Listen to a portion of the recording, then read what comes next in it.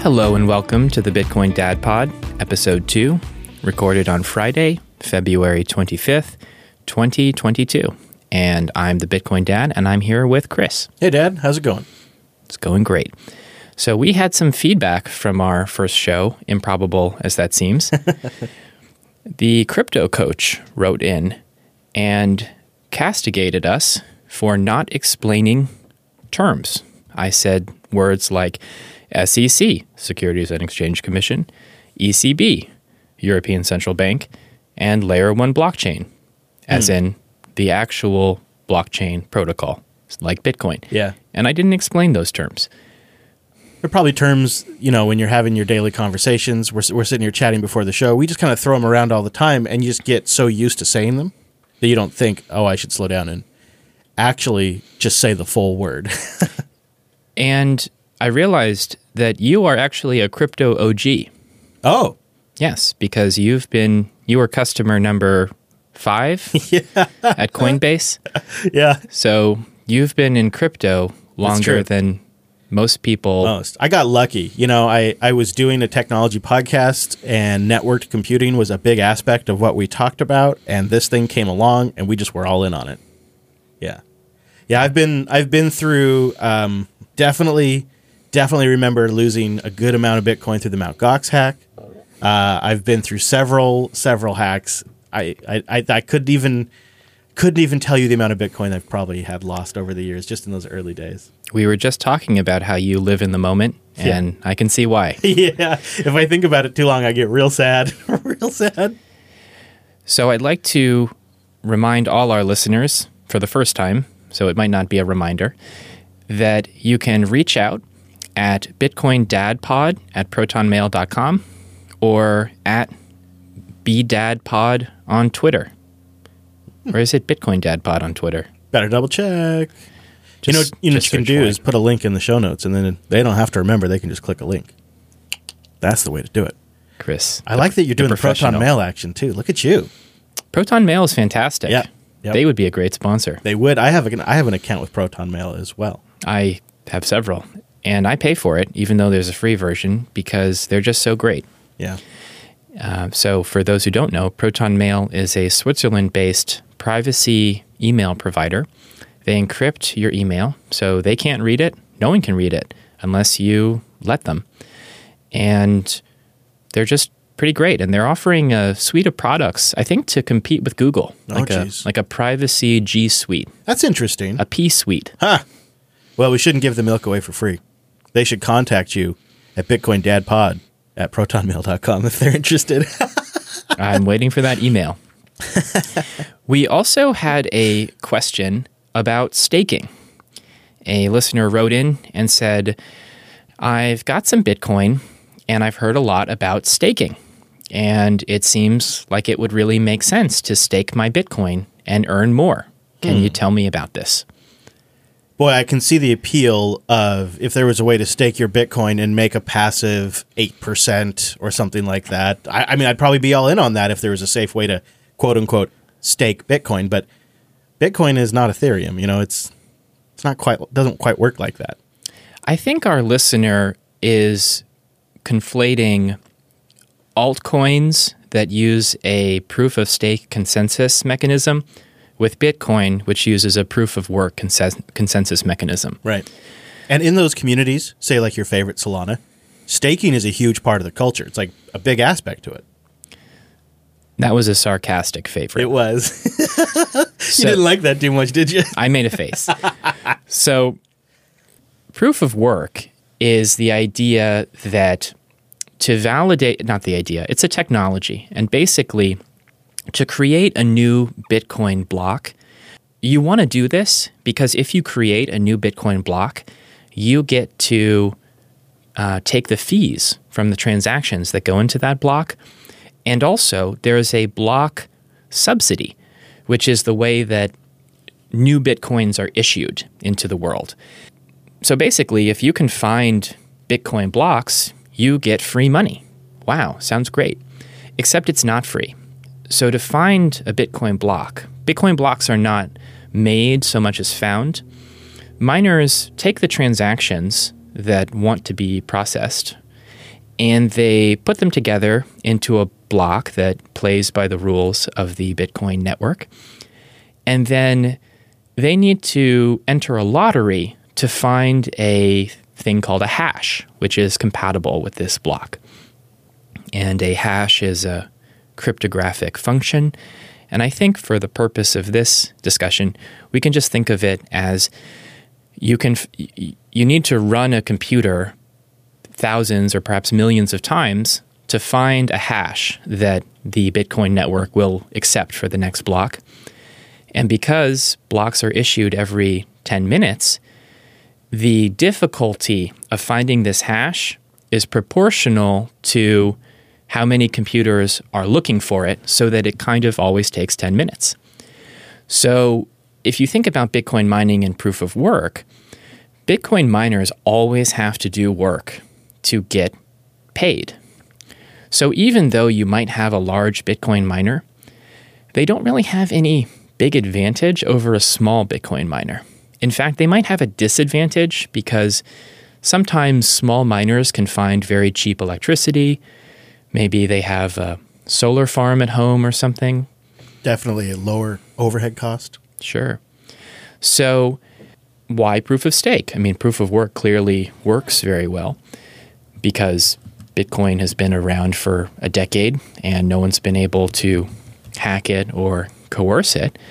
So basically, the reason the proof of work narrative came along is that I think it was probably around 2015. There was this idea that proof of work is wasteful because it uses energy. And so I think the news article was, Bitcoin uses more energy than Austria. And I think there was some outrage like, well, that's ridiculous. You're using magical internet money and it's using the energy of Austria. How wasteful. You're incinerating the planet, I've heard. Boiling the oceans. Yeah. So let's put this in perspective. What also uses more energy than Austria? Well, the state of New York in the United States. Should the state of New York turn off the lights and conserve energy? I don't know, maybe. Also, cruise ships. Cruise ships use huge amounts of energy. They certainly produce more carbon emissions than the Bitcoin network. Oh, for sure. Yeah. And they also produce a lot of raw sewage emissions. Well, and they're probably using the most expensive, most environmentally impactful type of energy where Bitcoin mining can utilize stranded energy. So there's that whole aspect of the discussion as well. Sure. It's incredibly nuanced and complicated.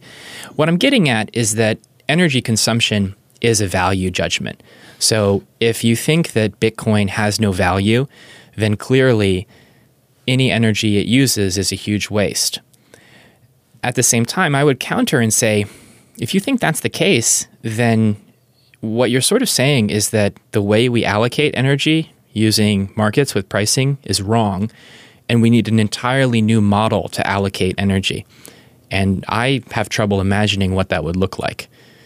So I think that you're sort of stuck with Bitcoin mining unless you want to revolutionize sort of power allocation. And the only other option I can think of is maybe a command economy. And generally, I don't think that tends to go well, if history is any lesson. The other thing that's happening, especially at an accelerated rate since China kicked out the miners during the summer of 2021, is you're seeing companies are running these Bitcoin operations. And we're talking multiple hundreds of employees, and they have marketing departments, and they understand how to interface with regulators. And so they are getting very savvy about working with stranded energy providers to give Bitcoin a green narrative.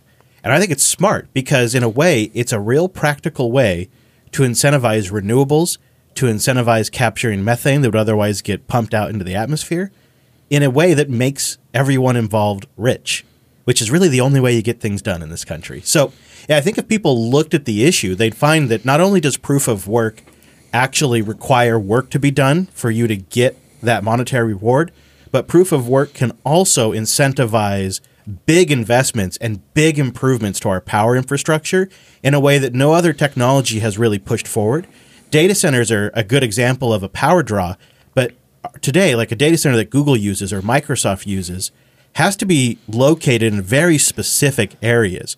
But these Bitcoin mining operations, they're going out to places like really harsh conditions in North Dakota, and they're setting up Bitcoin mining operations inside used truck containers right there on the facility where there's stranded energy. And they're just mining it there 100 miles away from any other population. And then they don't even need particularly robust internet connections like some of these large data centers do. They just need a good enough connection to get the blockchain and do the mining. And it could revolutionize North Dakota's energy system. And it's actually a net positive in terms of carbon emissions, because in North Dakota, I think we're talking about stranded natural gas. Yep. So if you have a stranded natural gas well, you actually have to flare the gas, because methane is something like 40 times as warming as CO2. So you generally need to burn it off to convert that methane into CO2 and some other byproducts. But if you get a Bitcoin miner out to your stranded gas, what they'll do is they'll actually haul a combustion turbine out to produce electricity to power their Bitcoin miners.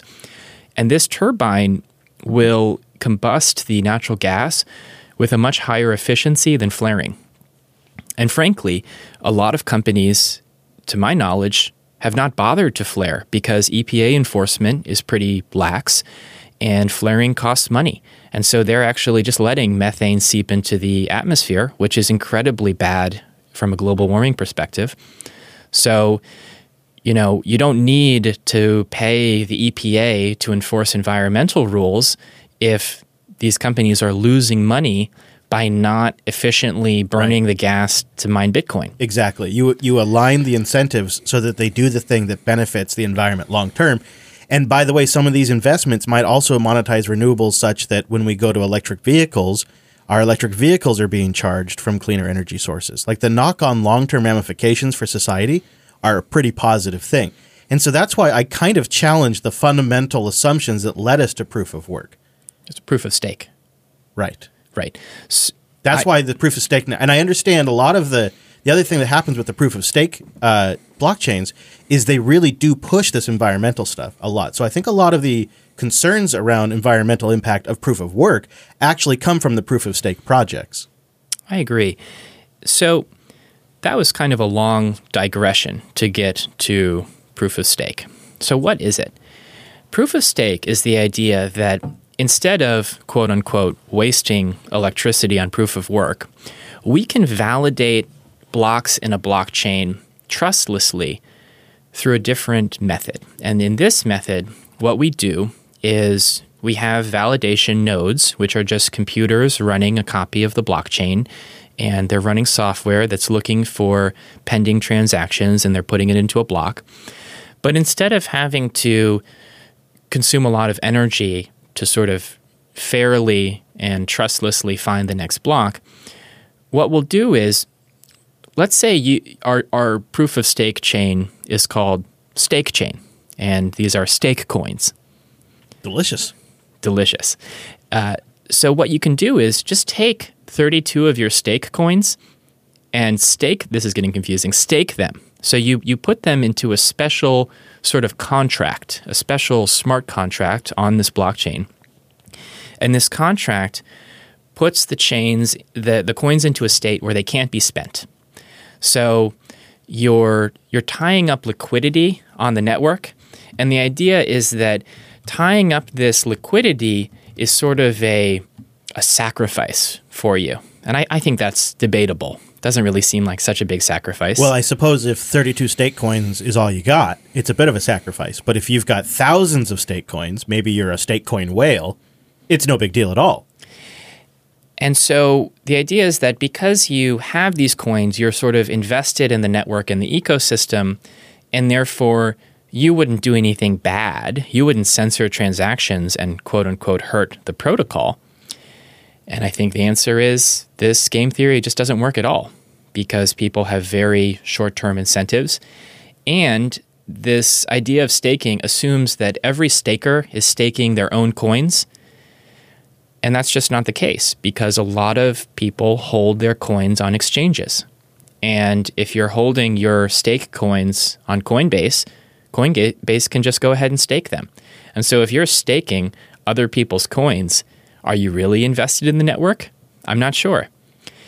The other issue is that staking is sort of costless, actually. So, what if I borrowed money to get stake coins and then I had an incentive to sell them? This gets complicated quite quickly, but most staking protocols, they have to sort of create an artificial cost for staking, and they generally do this using a concept called slashing, where if you're staking some coins and your node goes offline when you're supposed to be generating a block, they burn your coins. So they can somehow sort of trigger a kill switch in that smart contract that you're staking in, and it just destroys those coins. So you lose money. To me, this seems really arbitrary and unfair because your internet provider went down. So do you get to sue your internet provider? I don't know. It seems very arbitrary to me. Yeah, you could also see where perhaps one large staking group could get DDoSed, go offline for a bit, and then a lot of their participants get slashed. And fundamentally, even if we look beyond the pretty obvious technical shortcomings of this mechanism, what does proof of stake create? It creates our current world. If you own 51% of Ethereum in the proof of stake system, you can stake that and you will get 51% of the Ethereum for all time. So in a proof of stake system, Vitalik Buterin or his descendants, they get to be the kings and queens of Ethereum forever. That kind of seems like our current financial system, where if you're born a billionaire, you're going to die a billionaire. That's pretty much a fact. And maybe some people claw their way up, but, such a few number that it's really kind of statistically insignificant and kind of not worth talking about, in my opinion. Can you touch on the game theory aspect of it again? Because I think that's one of your more clear criticisms of it. And I don't know if I fully understand it, but you kind of have you touched on it just there briefly, but it's like that criticism, I think, fundamentally undercuts the entire idea of proof of work. Of proof of work or proof of stake? Sorry, yeah, I keep messing it up, but proof of stake. I know it is confusing, and online you'll see it abbreviated as POS, which is kind of funny. Proof of stake. You said you didn't think the underlying game theory actually works out. I was just wondering if you could make that more clear. Sure. So I think fundamentally the idea behind proof of stake or proof of work is that there has to be a real cost to validating the network. If it's costless to validate the network, we don't really have decentralized validation, because think about it this way. If it was costless to produce Bitcoin blocks, I would produce infinite Bitcoin blocks right now on my computer, and I would try and grab the rest of the Bitcoins. Sure. And everyone else would too. And this would break the network, and Bitcoin would be worthless. Proof of stake tries to impose a cost on the validators of the network in a new way that doesn't require electricity. And it turns out that it's actually very difficult to create a sort of fair cost to produce a block. Interestingly enough, proof of work is sort of perfect.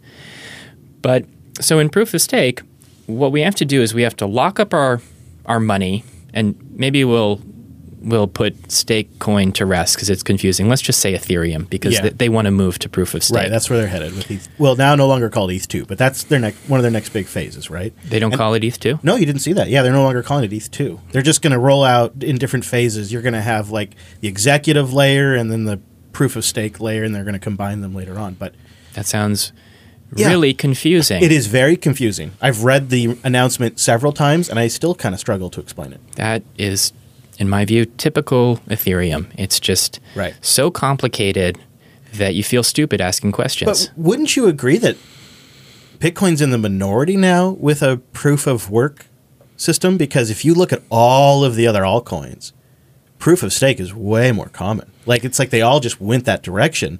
And each one of them kind of has a slightly different take on it as well. I think you're onto something there, Chris, and I will get into that. Okay. So basically, with proof of stake, we're locking up funds to stake them, and this allows us to validate blocks and to get a share of the transaction fees and the block subsidy, because most blockchains don't issue all of their tokens at the beginning. They are issued over time, generally given to the validators of the network, because this is a very fair and sort of efficient system to distribute funds in a quote-unquote, unbiased fashion.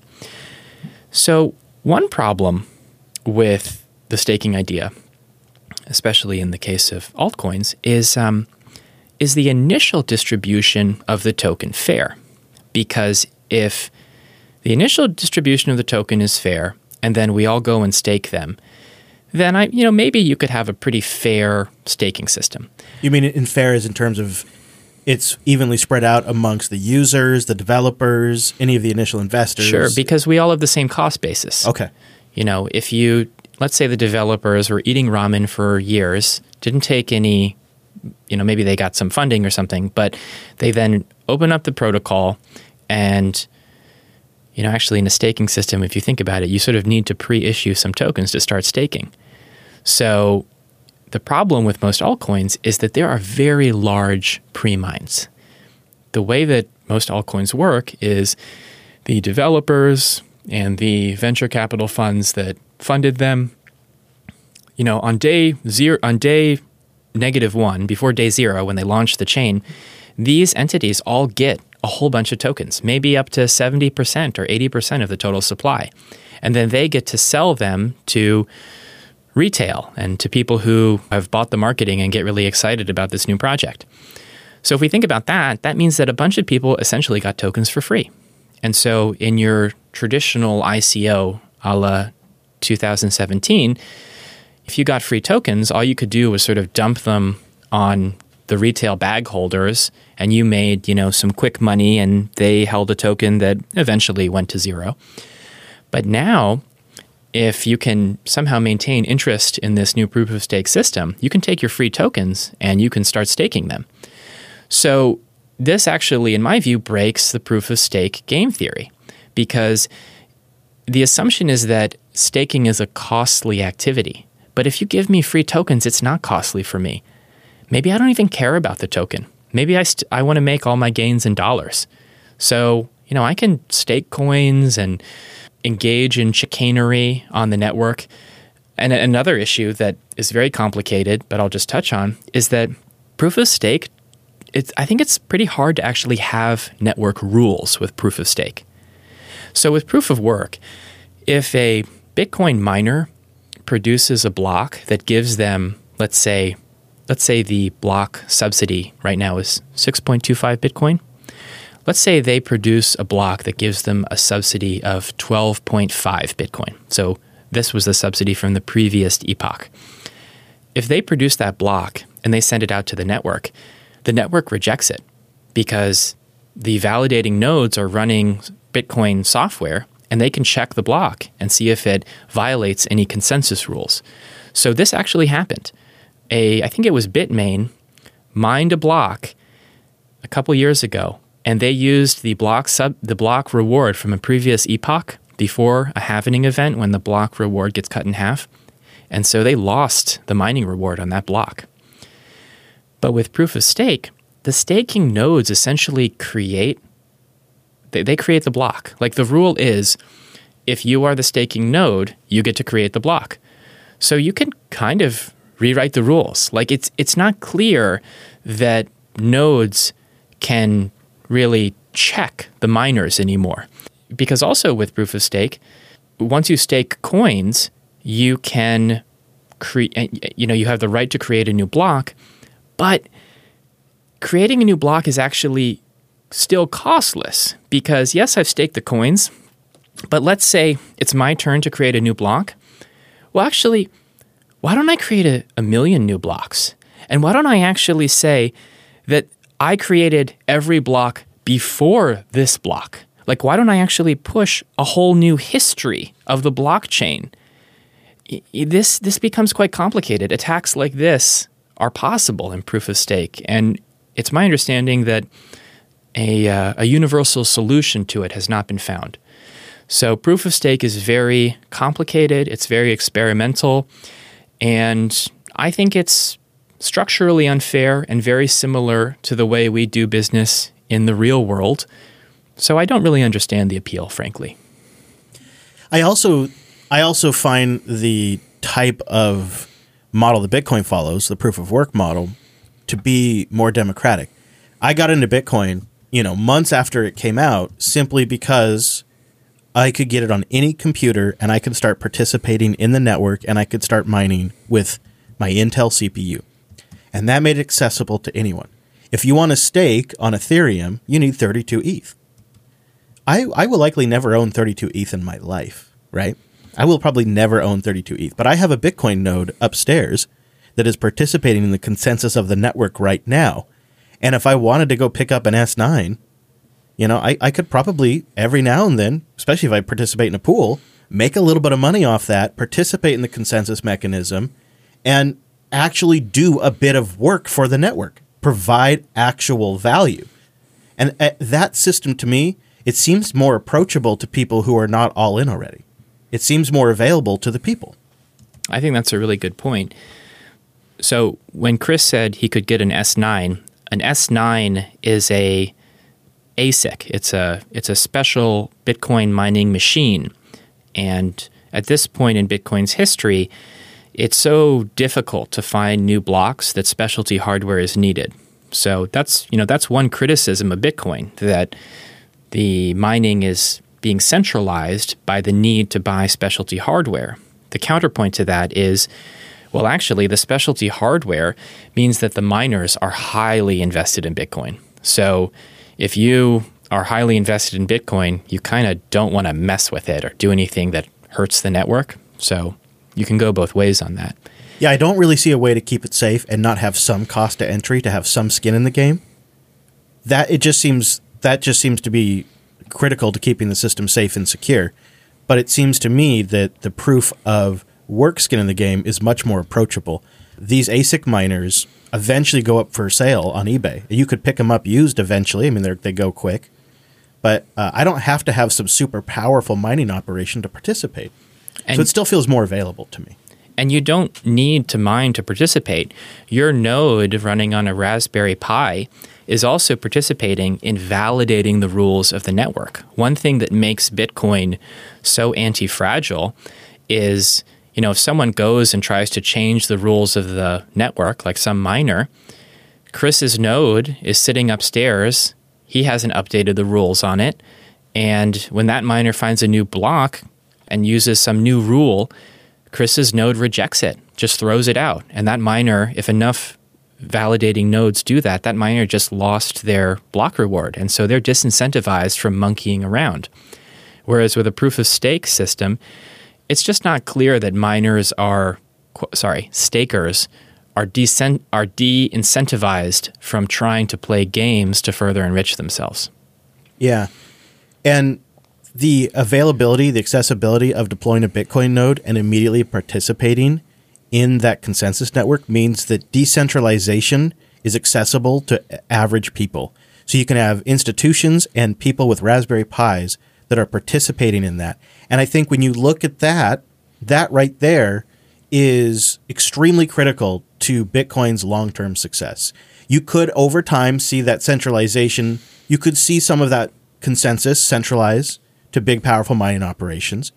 But because it is available to anyone, if for some reason that became an uncomfortable, untenable position, the community could respond by firing up some Docker containers in hours. We have the ability to deploy decentralization that is accessible to people with very, very, very cheap hardware.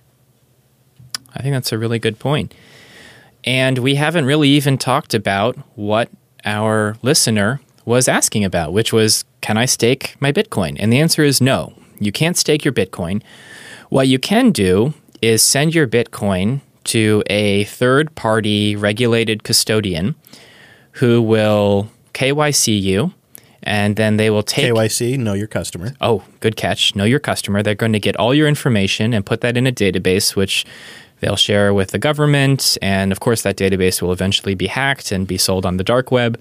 So at that point, everyone on the dark web will know your name. Yeah, and how much Bitcoin you got. And your name and address. Oh, no. And this is a horrible idea. Unlike a bank account, if someone comes to your house with a wrench, they're going to get your Bitcoin. Unless, I don't know, maybe you use some of your Bitcoin to buy a larger wrench or something.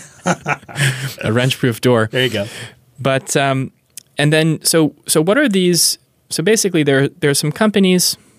I don't think we'll name them because they're out there. They're out there. I don't want to really encourage. Well, and I don't have a lot of experience with them, and I don't think you do.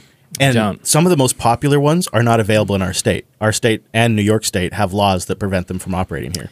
Right. So we don't have a lot of hands-on. Sure. I mean, what they're doing is not a mystery, however. So basically, you've got a financial company. They're taking custody of your Bitcoin. It's not insured, by the way. So if something happens and they go out of business or whatever, you have no insurance. So you give them your Bitcoin, and then they pay you some interest rate. In the past, these have been quite high, up to 8%. I think they're much lower now, maybe like 2 to 4%. Yeah, it's really come down for Bitcoin. So, okay, well, how are they doing that? I mean, this is kind of like a bank, right? How are they doing that? Well, they're doing some sort of arbitrage. And generally what they're doing is they're taking your Bitcoin and they're giving it to a degen hedge fund that is taking your Bitcoin to the financial market casino and doing all sorts of complicated and probably risky trades. If they're clever, they stay ahead of the market and they make money and they can pay, they're probably paying 16% for that Bitcoin. And then BlockFi takes the interest and they take half and they give 8% to you. I would say that you can get some interest on Bitcoin you give these custodians, but you have to give up your privacy. You have to give up, ownership of your Bitcoin because they hold it. They hold the keys. So if they hold the keys, it's their coin. It's not yours. And that 4 to 8% that you're earning, in my view, that's definitely lower than the risk-adjusted rate I would take. If they were giving you 40%, I'd say, hey, that's pretty attractive. But at 40%, something dangerous is going on. At 8%, you might try to kid yourself that, it's probably not too risky. Well, I think it probably is. Yeah, Bitcoin's a hard one to justify, too, because maybe this year will be different, but on average, the just return on a Bitcoin investment is going to be greater than 8%. Let's say it's a good year, and Bitcoin experiences 100% growth, right? Well, was that 8% really worth the risk? I just don't see it. And so for me, the math has never made sense.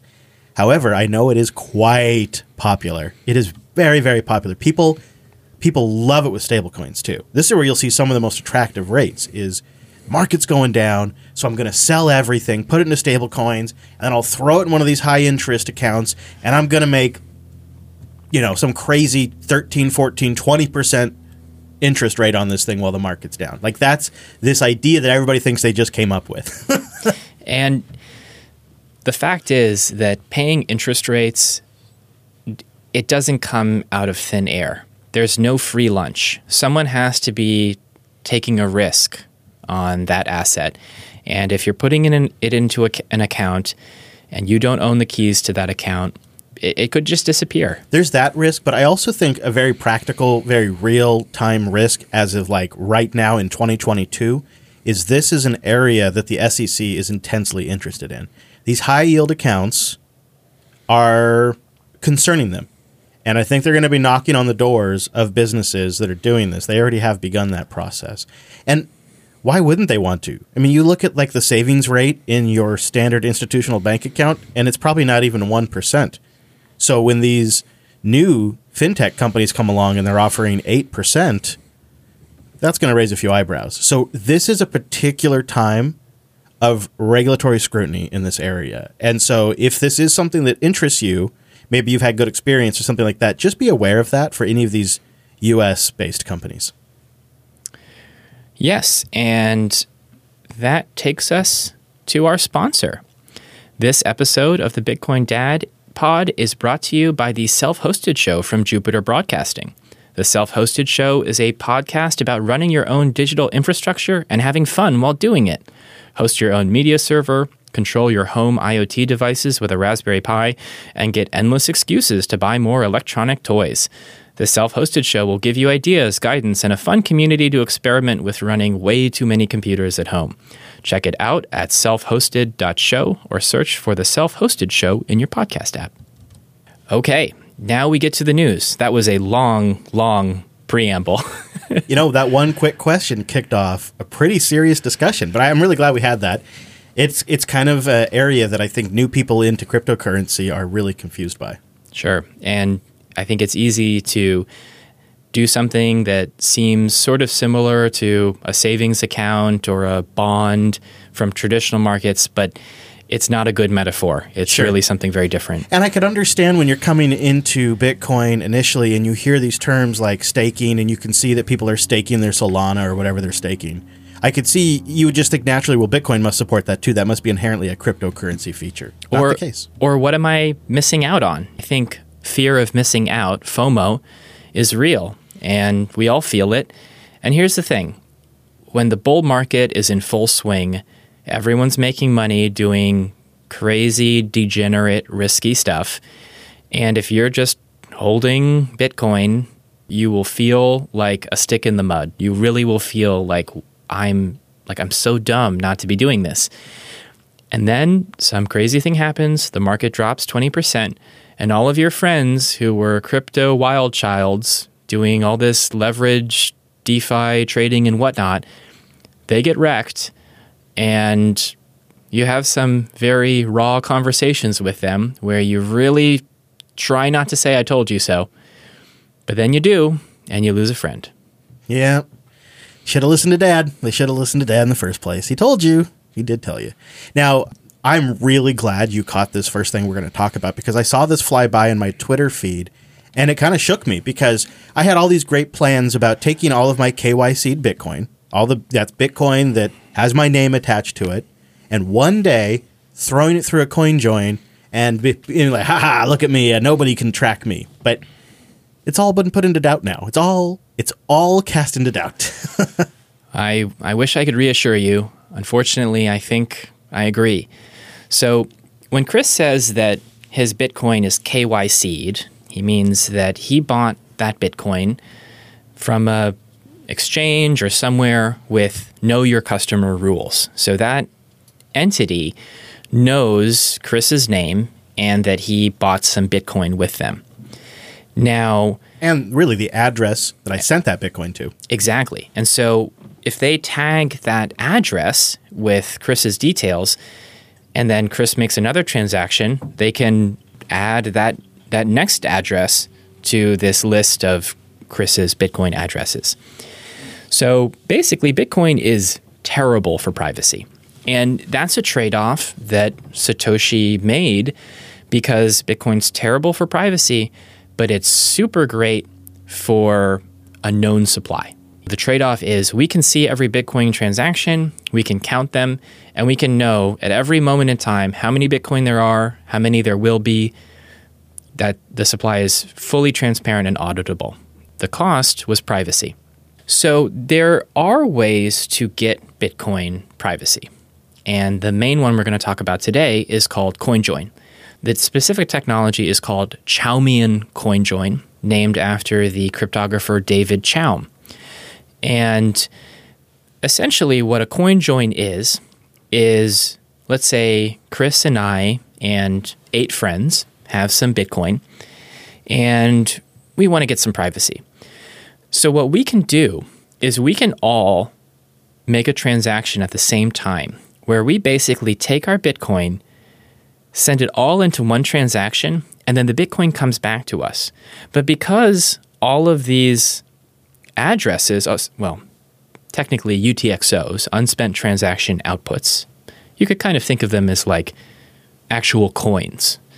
So if an address is like your pocket where you would put money, I can reuse an address. I can send Chris $5 and then $10 and then one penny. It always goes in that pocket. It goes into the pocket, but they're obviously sent at different times. They're different things. And so these are the UTXOs. They're like the little bits of Bitcoin. So all 10 of us can send a bunch of UTXOs into one transaction, and then the UTXOs come back.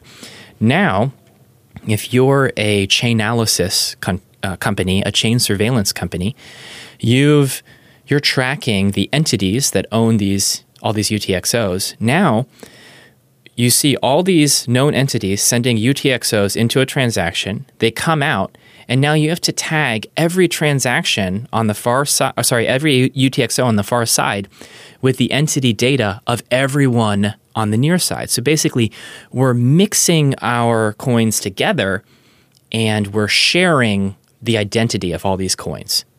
So you send coins in, I send coins in, UTXOs in. We all send it into a pile, and then it all gets sent back to us, the same amount of value we put in, but we get somebody else's coins.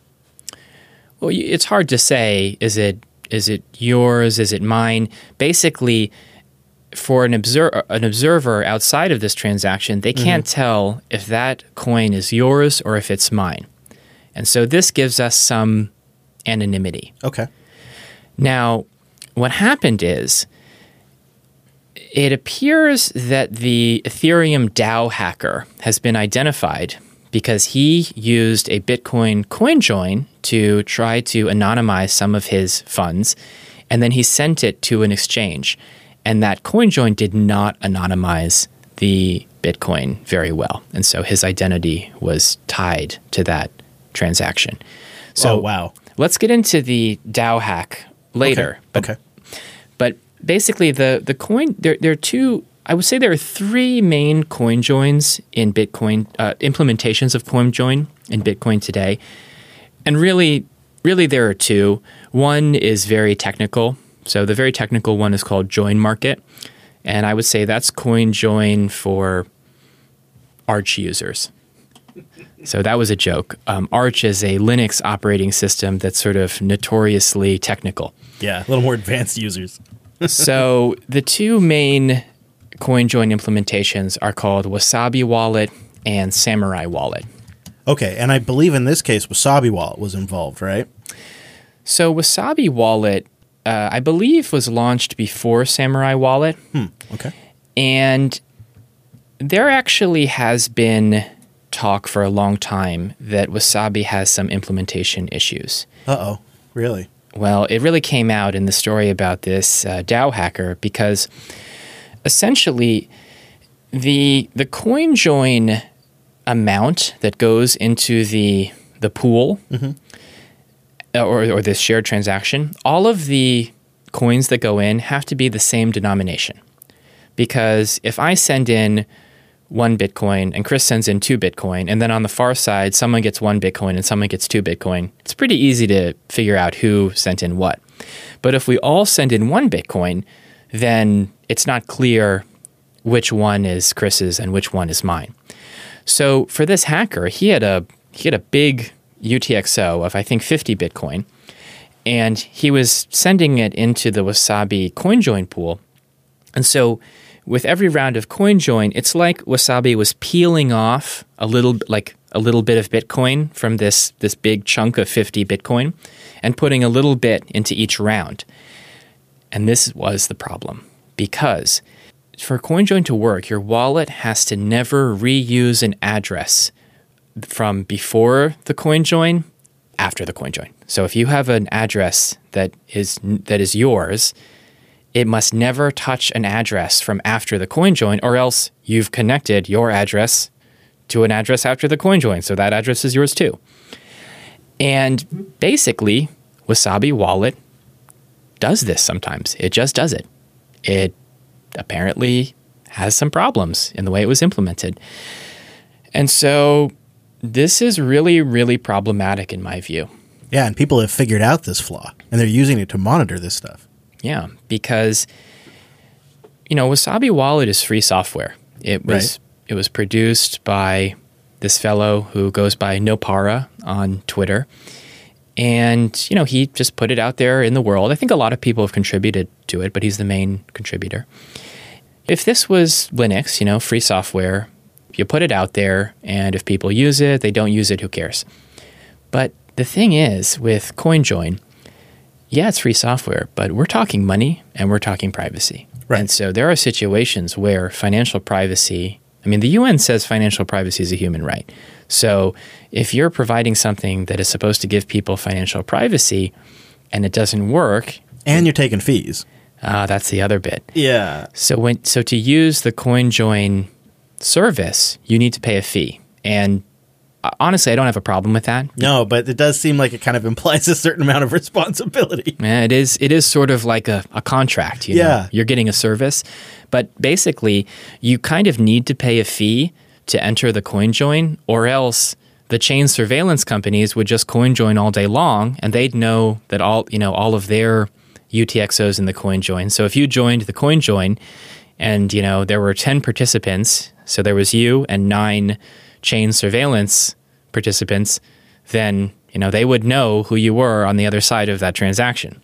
So the fee means that, look, if chain surveillance wants to make Wasabi Wallet rich by buying a lot of CoinJoin service, cool, go for it. We'll do that all day until you have no more money. Unfortunately, Wasabi was not providing the privacy that was implied by the service. Right. Dang, this is actually one of the things on my list. I'm not kidding. I was thinking about grabbing the Wasabi wallet and taking advantage of CoinJoin. Well, I think you still can. So, okay. Oh, really? Yeah, there's another wallet called Samurai and Join Market too, but I'm not too familiar with Join Market. That's definitely a project on my list. So Samurai is produced by a team called the Samurai Devs, and they actually have a Bitcoin wallet. They have called the Samurai Wallet. They have a CoinJoin service, which I think is called the Samurai Whirlpool. Right, I have seen that. And then they actually also have a block explorer called oxt.me. So they'll let you, basically they have their own kind of chain surveillance tool, so you can kind of like chain surveil yourself. Though I don't know the privacy implications of actually using their service, because if you go and look up an address on a block explorer, well, most websites will save your IP and any cookies you have and say, hey, I think this IP owns that address. And so that's a way the chain surveillance companies tie metadata into addresses to try and de-anonymize people. I don't think Samurai is doing that, but you need to be careful when you use these tools. So Samurai Wallet's pretty interesting because they have it's similar to Wasabi in that there's a coordinator. So they run a server that sort of sets up the CoinJoin. And theoretically, if this server is compromised, they could identify all the participants. So I think there is some trust in this process. But Samurai doesn't actually charge you for every CoinJoin round. They charge you to enter the CoinJoin pool. So how it works is, in your Samurai wallet, there's like a CoinJoin mode, and when you send Bitcoin into this Samurai whirlpool where they're mixing all the Bitcoin, you get charged a fee for that first transaction. But then if you keep this wallet on and connect it to the internet, when someone else sends Bitcoin into this pool and they pay the fee, the whole pool mixes again. So you actually get sort of like free mixes forever once you get in. This is a mobile app that does this? It's a mobile app. And wow, that's pretty powerful. Yeah, and Samurai also has a home node implementation. So they have a little Docker container running Node.js that provides some like a little wallet server backend for your Samurai wallet, so you can keep your wallet data local and private. They've got a lot of cool products, and they give it all away for free, except you do have to pay for the CoinJoin. They offer a Whirlpool download. They have Debs, RPMs, Mac OS binaries, Windows binaries. Yeah, I've tried to get the Whirlpool working in a Docker container for ages, and it just is not happening for me. I'm going to have to look into this. I had no idea. This is super cool. You've given me hope again. Well, it was the Samurai devs who gave Chris hope. So, if you've got Bitcoin and you're interested in privacy, this is a pretty cool project you can just download their app on your phone and start mixing using their coordinator, but you can also download some software from them and try to run things on your home computer. Amazing. I love open source. So, and there's real world implications about getting this wrong, because it sounds like this is like the famous DAO hack, right? Like are you talking like the original Ethereum DAO hack? Oh, yeah. So this is uncovering sort of a nefarious character in crypto lore. Oh, yeah. I mean, the Ethereum DAO hack is sort of, it's almost a legend at this point. I think it's like necessary crypto history, actually. So I know you were there. Do you want to tell the story? Oh, I could hardly even remember, because in my eyes back then Ethereum was such a joke. But I seem to what my high level recollection is that someone got away with either a ton of Ethereum or made their own Ethereum. And what I specifically remember happening was a very intense debate and then a hard fork, I think is what I recall. Yes. So I think for most Bitcoiners who were paying attention in 2016 when this happened, the DAO hack and the subsequent Ethereum hard fork that basically reversed the DAO hack transaction, for Bitcoiners, this was a massive violation of the blockchain immutability. Right, exactly. And so a lot of Bitcoiners might seem unnecessarily hostile to Ethereum. And I think part of that has to do with the fact that if you believe that the value proposition of Bitcoin is that I make a transaction and after 6 confirmations, it's forever. Like God himself cannot roll back that transaction. The biggest, toughest government in the world can put a gun to my head. No one can roll back that transaction, even if they wanted to. That's sort of the unstoppable money aspect of Bitcoin that some people think is very valuable. I would say it's part of the value of that decentralized node network. You'd have to get consensus from the node operators. And Ethereum had enough leadership to convince everyone to upgrade their software at the same time in 2016 and roll back this hack. Okay, so what happened? By the way, which was one of the most consequential decisions of Ethereum's lifetime, right? I mean, I don't think you can stress that enough. That was, for us in the Bitcoin community watching that was like, well, Ethereum has changed forever at this point. Yes. And I mean, it's a really interesting story. So what happened was in early 2016, a company called Slockit. Okay. What a terrible name. They, sort of as a marketing, I think it was kind of marketing. They used Ethereum's very expressive programming language to create a smart contract called the DAO. And DAO is an acronym that stands for Decentralized Autonomous Organization. Obviously, it's also a reference to Taoism. But the idea was that the DAO would be a sort of open source hedge fund. So it's a contract on Ethereum. And if you send Ethereum into this contract, you would get like a DAO token. And the idea is that you can use this token to kind of vote on proposals that are brought before the DAO. And the DAO would be this sort of machine for venture capital. And it would somehow invest in Ethereum projects and just, make infinite money. I've also heard it described as an organization defined by code. Yes. Yeah. So I think it's part of the code is law idea. And that concept is that, if we have an open blockchain and we can write a contract in this blockchain, we don't need a court or a government to enforce law. We can really write code that enforces the rules and the outcomes we want. Well, what happened was basically Slockit thought that maybe this would be a little bit popular and they'd raise $5 million. Well, they raised $9 million in 2 days. And at the end, I think after a few days, the DAO was worth $250 million. Oh, my goodness. Yeah. So it really blew up. And it ended up being, I think, I want to say like 5% of all Ethereum or something. Crazy degenerates. Like Unbelievable. A huge amount of Ethereum.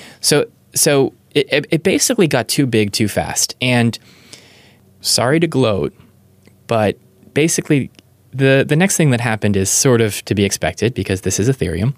There was a bug in the DAO. And this allowed a hacker to start draining money out of the DAO. And so they called this, basically, I think the hacker found a way to sort of change the contract to create a new DAO and to have like the old DAO send money to the new DAO. So they called it the dark DAO. Oh my goodness. And it raises the question, if code is law, is this really a hack or is this just a taking advantage of the law? Well, my position is this is not a hack at all because code is law. So by your own definition, this was an allowable outcome from this contract. So that would seem to be the implication. Is this a hacker? I would say no. This is a really clever investor. Investor. Yeah, okay. What do you want your child to grow up as? A really clever investor. Oh, like Ray Dalio? No, like the DAO hacker. Oh, it really is dystopia. So once the DAO hacker began draining the contract, another group of Ethereum developers, they could analyze his code on the blockchain and they saw what he was doing. So they then started draining it as well and kind of trying to block him from making more withdrawals. And this led to a debate with Vitalik Buterin, the face of Ethereum, at the center of it, to, maybe we should do something about this because there's a lot of ether tied up in this, and this could ruin Ethereum. Right. That was, I think, their concern is this was going to torpedo the project at a nascent stage. And the other side of the debate was, if you do this, don't call it hard money. This is crazy. This changes everything. I just remember it being very polarized. Yeah. And what happened was Ethereum decided to hard fork. So the Ethereum developers created a new version of Ethereum that did not include this DAO transaction. And it kind of gave a lot of people their money back. At the same time, if you'd been using Ethereum for your own business during this DAO hack, I don't know how that affected you, but I would be worried if I say, sold something for Ethereum and then there's this rollback and the Ethereum disappears out of my account. I think that's really problematic.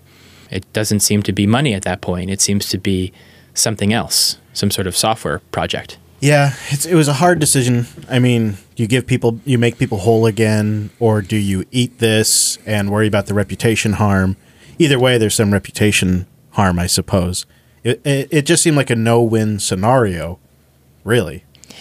And I think this is also part of the sort of Bitcoin maximalist criticism of Ethereum, which is if I put on my Bitcoin maxi hat.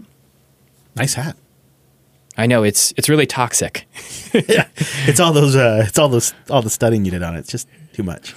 So basically, the argument is Ethereum is like QAnon. It's a big tent conspiracy because Ethereum is sunshines and rainbows. It's everything to everyone who shows up, and it's all highfalutin promises. It always delivers late, if at all. It's based on JavaScript. Let me repeat that. It's for the programmers out there. It's based on JavaScript.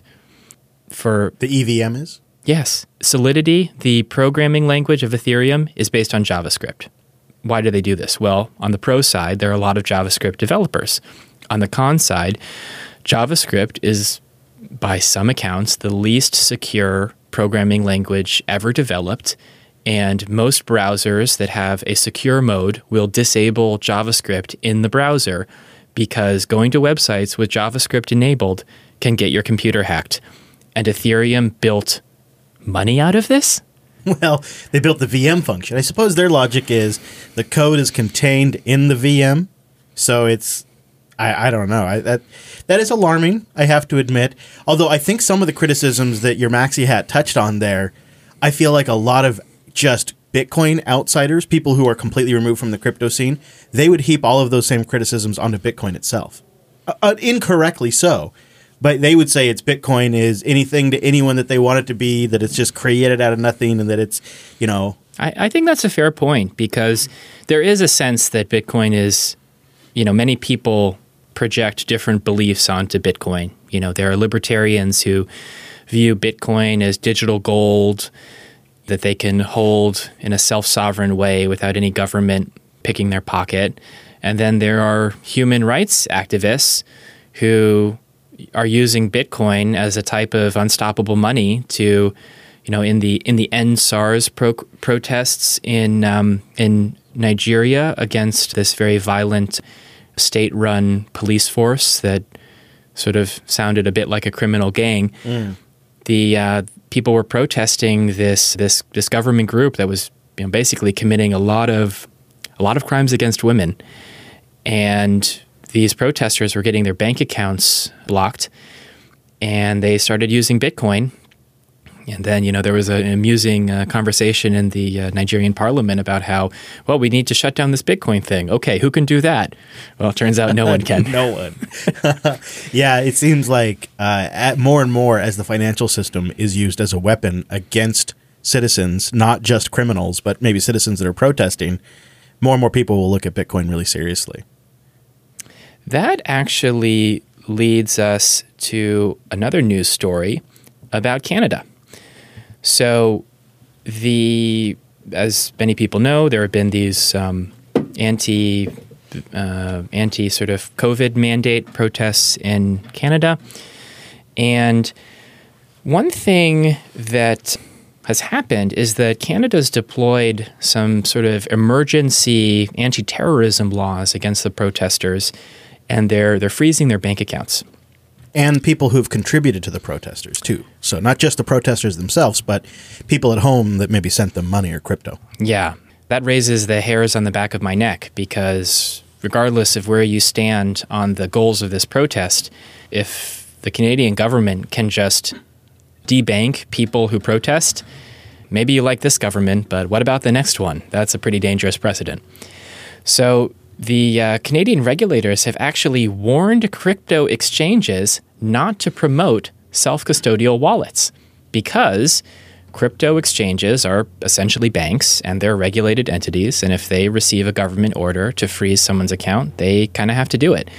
But if you buy some cryptocurrency on an exchange and then you send it to your own wallet on your own phone or computer, and then you send it to some political cause that some government doesn't like, that government can talk to the exchange and say, hey, freeze that crazy person's wallet. And that terrorist, sorry.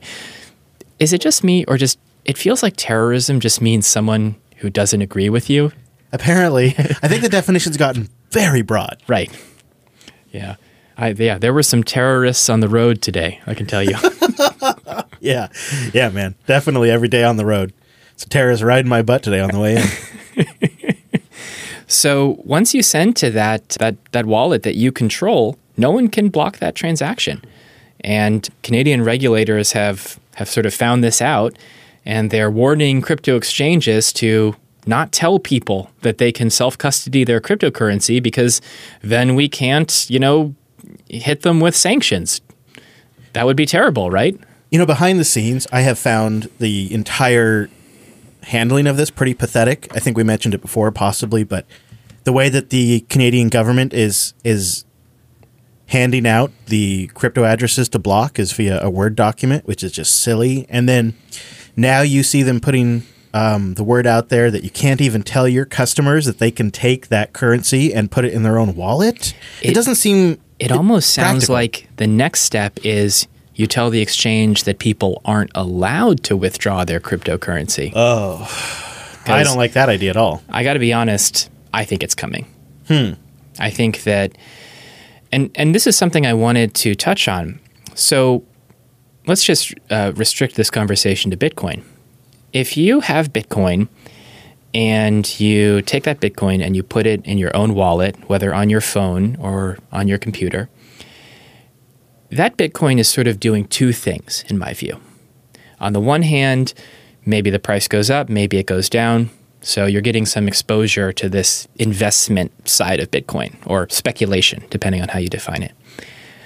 The other thing it's doing is it is under your control. So when you take your Bitcoin and you put it on your own wallet, as long as you don't give the keys to that wallet to someone or download a virus on your computer, and I understand this is scary. These are things that could happen, so you have to be careful. But if you can protect that wallet, you now have digital money that you can take with you anywhere in the world. Right now in Ukraine, there was some interesting data from some crypto exchange in Ukraine, and it showed that I think there was a local spike in the price of Bitcoin because people were buying Bitcoin and I guess self-custodying it, because if you're becoming a refugee, Bitcoin is actually an awesome thing to have because unlike a bank account that you can't really take with you once you cross a national border, you can store Bitcoin in your head. You can memorize a secret that recreates your wallet. You don't even when you need get there, you can cash it out in the local currency. Sure. Wow. Yeah. That's huge during times like this. It's really, so basically Bitcoin gives you this kind of financial anti-fragile quality where you can just take value from the real world, exchange it for Bitcoin, and now this value is on the Bitcoin blockchain, and you can take it literally anywhere. So basically, if you take custody of your Bitcoin, yes, you can financially speculate on it, though actually it's a little harder because now to sell it, you have to send it back to an exchange or find another seller. But you're also getting this kind of anti-fragility quality. If you keep Bitcoin on an exchange, in my view, that's basically just an investment product. Might as well buy a Bitcoin ETF because in many ways, a Bitcoin ETF, I think, would be better because exchanges have to have hot wallets because people buy and sell and take money in and out. So that's a lot of attack surface for hackers. And with it, a custodial ETF type product, they need to use quote unquote institutional grade custody, which is generally speaking cold wallets with very strict protocols. And I think that would be safer because if your exchange wallet gets hacked, guess what? It ain't insured. It's not a bank. Some of them offer private insurance up to $300 million that includes everyone on the exchange. So they got $350 million to cover every user. So you're getting a little bit of a payout if your coins go missing, right? I think the other thing about the exchange aspect of it is sometimes they go down. And in the scenario where Bitcoin is valuable, there are scenarios in which things are happening that are not good and these exchanges go offline. And then you cannot get access to your money. And I think that's another reason that really drove me, because there's a lot of reasons I own Bitcoin, and a hedge against a financial crash is one of them. But if such an event were actually occurring in real time or something like that, do you think you'd be able to get into Coinbase? Oh, no way. No. I mean, Coinbase crashes every time there's a Super Bowl ad, every time there's a 10% price movement, Coinbase crashes. Mm-hmm. And I mean, Coinbase has limits on how much you can withdraw. It's really just an appendage, a membrane of the traditional financial system, in my view. I do think it is a tricky issue, and I think in the Bitcoin community, we really lean on the not your keys, not your coins thing because of hard-learned lessons. But there are folks like my mom who decided to start getting into Bitcoin this year as an inflation hedge. And for her, I don't know. My mom doesn't really practice super good data practices, right? For my mom, I'm a little nervous. And she specifically wants it as an inflation hedge. So far, I don't think she's moved anything that she's purchased. That's not very much, but I don't think she's moved anything off an exchange. And I struggle with that because if I go advise her to move that to a wallet and then she loses it. It's kind of on you. Yeah. It's like if you fix someone's computer, congratulations. Every problem it will have in the future is now your fault. Totally. So true. Yeah, that's a hard one. Yeah. I mean, I think that for people like our mothers who need some financial exposure, maybe just a small part of their portfolio to this asset, just to kind of balance it out and hedge things. For me, I almost would suggest they just, they buy a regulated product through their brokerage, just because they're more likely to do it because, it's right there in their brokerage account. And the institutional capacity for absorbing those kinds of losses and for storing it properly has been established for forever. Yeah. I mean, some people, it's just not going to happen. They're not going to hold their own keys. They don't want to be their own bank. They don't want to learn a new thing. And so I think for me, that's been a journey discovering that, hey, don't shout at people who aren't interested. It's just not going to happen. For them, maybe a custodial product is the best option. Yeah. I kind of feel like hardware wallets will get better and better for consumers, and that'll also become more and more of they're pretty much getting there. Oh, yeah. So they're just another couple of years away from being really appealing to average users. Should we pause and explain what a hardware wallet is? Oh, yeah, sure. In fact, I think that'd be probably essential, because if we're trying to promote that people use these things, we should probably be clear about what they are. Yeah. The first Bitcoin wallets were software wallets that ran on personal computers. And the first wallet is the Bitcoin Core wallet, and it came with the Bitcoin Node software. And mining. You mined, you were a node, and you held your coins all in that app. Yeah. And as Bitcoin has developed, it's specialized, just like capitalism said it would. And so now there are nodes that just validate, there are mining nodes, and most nodes do not use the wallet at all. The next generation of wallets were pieces of software that were specifically designed to hold private keys. And so they did clever things like encrypting files and trying to kind of protect you from malware that might try to steal the secret at the core of the wallet that protects these Bitcoin. But the problem is that these were all running on personal computers, laptops and things. And personal computers are their general purpose. They do a lot of things. They can run on a lot of different programs. And this means they have a very large attack surface. Literally any program you might install on your personal computer could contain a crypto malware that tries to steal your Bitcoin. And to make the odds a little better, a lot of that early Bitcoin software was Windows software at first. So a lot of us were on Windows at first, and then later on the Linux software came on. Ouch. So for our non-Linux using listeners, basically Windows is full of viruses and Linux isn't. Generally. And there's just a lot more people trying to get Windows users. And you got to keep in mind, this is like the Windows XP days. So the bar of OS security in Windows was much, much, much lower too. The exploits were just off the charts back then. Gosh, this really makes me feel for those early Bitcoiners. The fact that they managed to keep any of their Bitcoin is really impressive. Yeah. So a hardware wallet is essentially a special purpose computer. Usually they're quite small, like the size of a USB, and a hardware wallet just does one thing. It's like a little digital fortress that protects a private key. It's designed to only open the gate to sign a transaction or to help you generate a new address to receive Bitcoin, and that's all it does. And because it does a very few number of things, it's easier to secure and harder to attack. And it does that in conjunction with software on your computer. Right. So a hardware wallet, by its very nature, should not really touch the internet because the internet is full of bad actors. So the hardware wallet is kind of cold. It's offline, and then it somehow communicates to an online device like a phone or a computer, and helps you make transactions. Yeah, like generally over USB. And so the computer can connect to it instead of a network protocol with a local serial bus protocol, and then authorize the transaction over that USB connection, keeping the hardware wallet off the internet, off the network.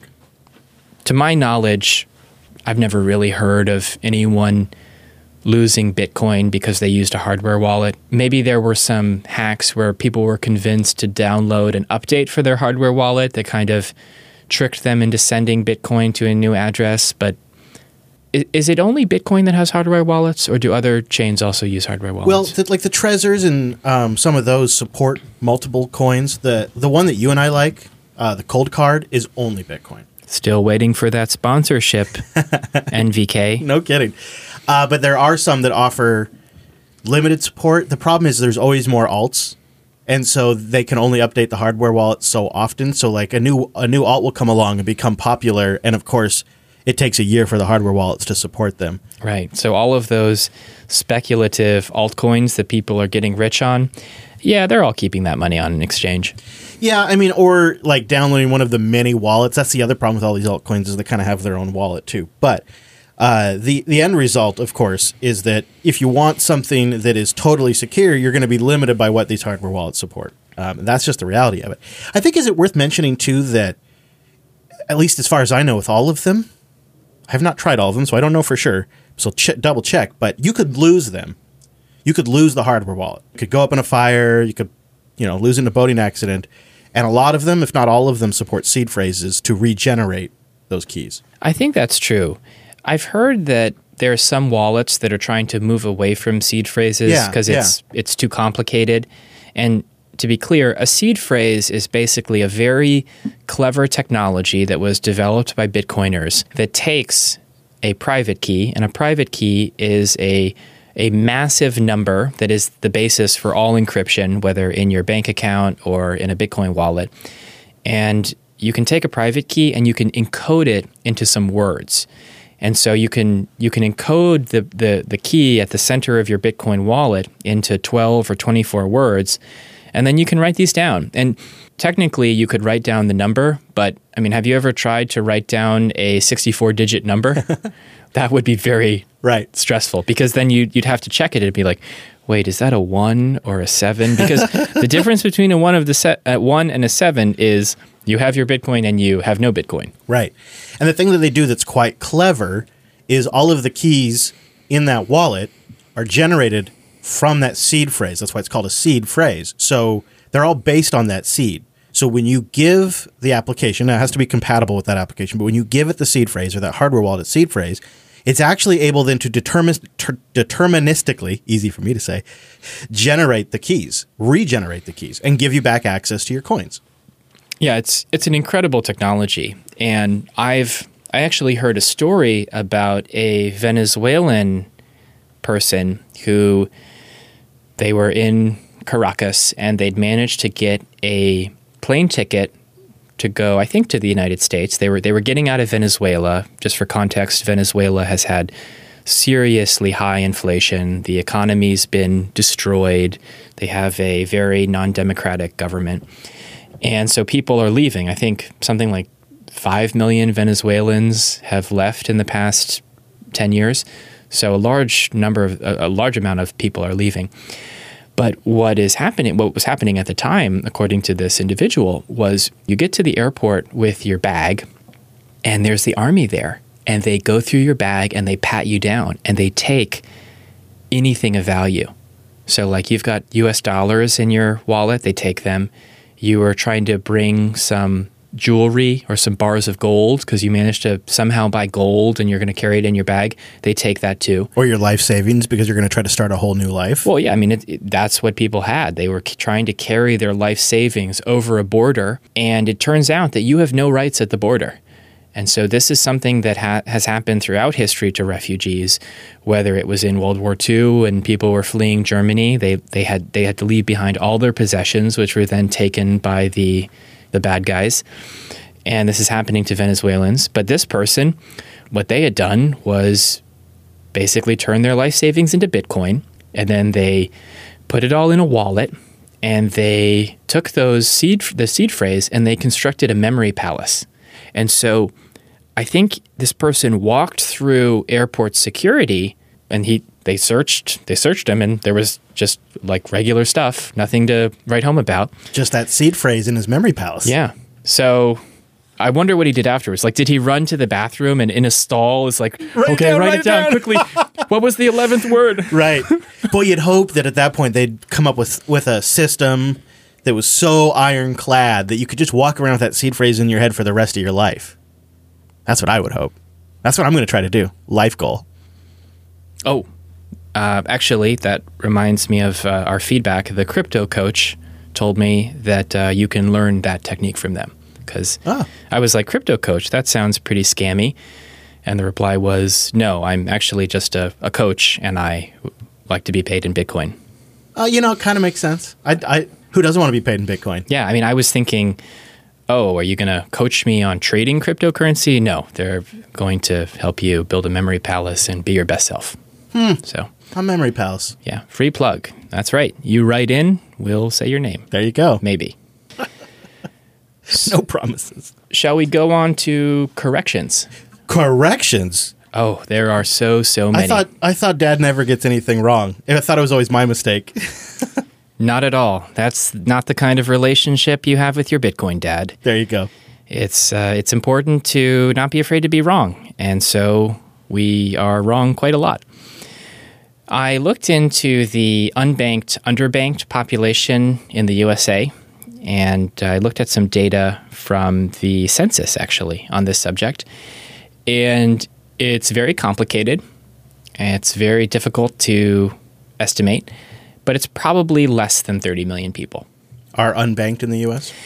The issue is the way the census looks at it is by household. So it's hard to estimate the household size of unbanked households because the census really only cares about banking on a household level. So if one person in the house can get a bank account, they consider that household banked. And I think this methodology can miss something because, for instance, if you have a couple, two people, and one goes to work and has regular income, they can have a bank account, and maybe one has a part-time job but does a lot of child rearing, they might not be able to have a bank account. And I would say that if you can't get a bank account, you're underbanked. Even if your partner, even if someone you trust and really have a good relationship with has a bank account, that's not comfortable having to rely on another person just for access to the financial system. Yeah. So we're not sure of the number, but based on the census's methodology, I feel that the way they talk about unbanked households in America probably undercounts the problem. But based on their data, it's certainly less than 30 million households. So do they not count the 30 million homeless that are living on the West Coast? Because if you just go by the homeless, I think there's more than 30 million people. Yeah, they do not count the homeless. But we were really just trying to get to the idea of, I think what we were trying to answer is how valuable is these new types of banking service for people here in the States? Because when you look at other countries outside the West, it becomes really obvious. There's maybe 70% of the population doesn't have bank accounts. Like that was the case in El Salvador. Seems like that's not quite the case here in the States and in the West in general. But it's honestly, I got to say, if 30 million is the official number, that's a pretty surprising number considering you can't really spend more than 15 minutes outside without needing a bank account. Like once you're in a city or in a town, if you want fuel, if you want food, if you want a bottle of water, groceries, you got to have cash. You can only really get so far without a bank account in modern society. So that is, at a minimum, 30 million people that are not participating in some form of modern society. Sure. I mean, a lot of businesses, especially during the pandemic, stopped taking cash. So this just drives more and more economic activity to digital payment systems. And if it's not Bitcoin, it means you're using some centralized third party. And if you don't have a bank account, it's going to be difficult to interact with that system. And generally, if you don't have a bank account, sometimes there's, some fintech option, but they know you don't have a bank account, so they're charging you higher fees. So it just makes every transaction more costly. It's more difficult to build wealth. In my view, it's just money getting harder and harder to use. Yeah, I agree. The other thing we got wrong was the size of Russian GDP. A very angry email in Russian informed me of this. I'm kidding. I looked it up myself. No one forced me to. Russian GDP is not $4 trillion in 2020. It was actually nominally only $1.483 trillion. So a lot less than we thought. That's shocking. That's less than Apple. Apple's $2 trillion. That's the value of Apple.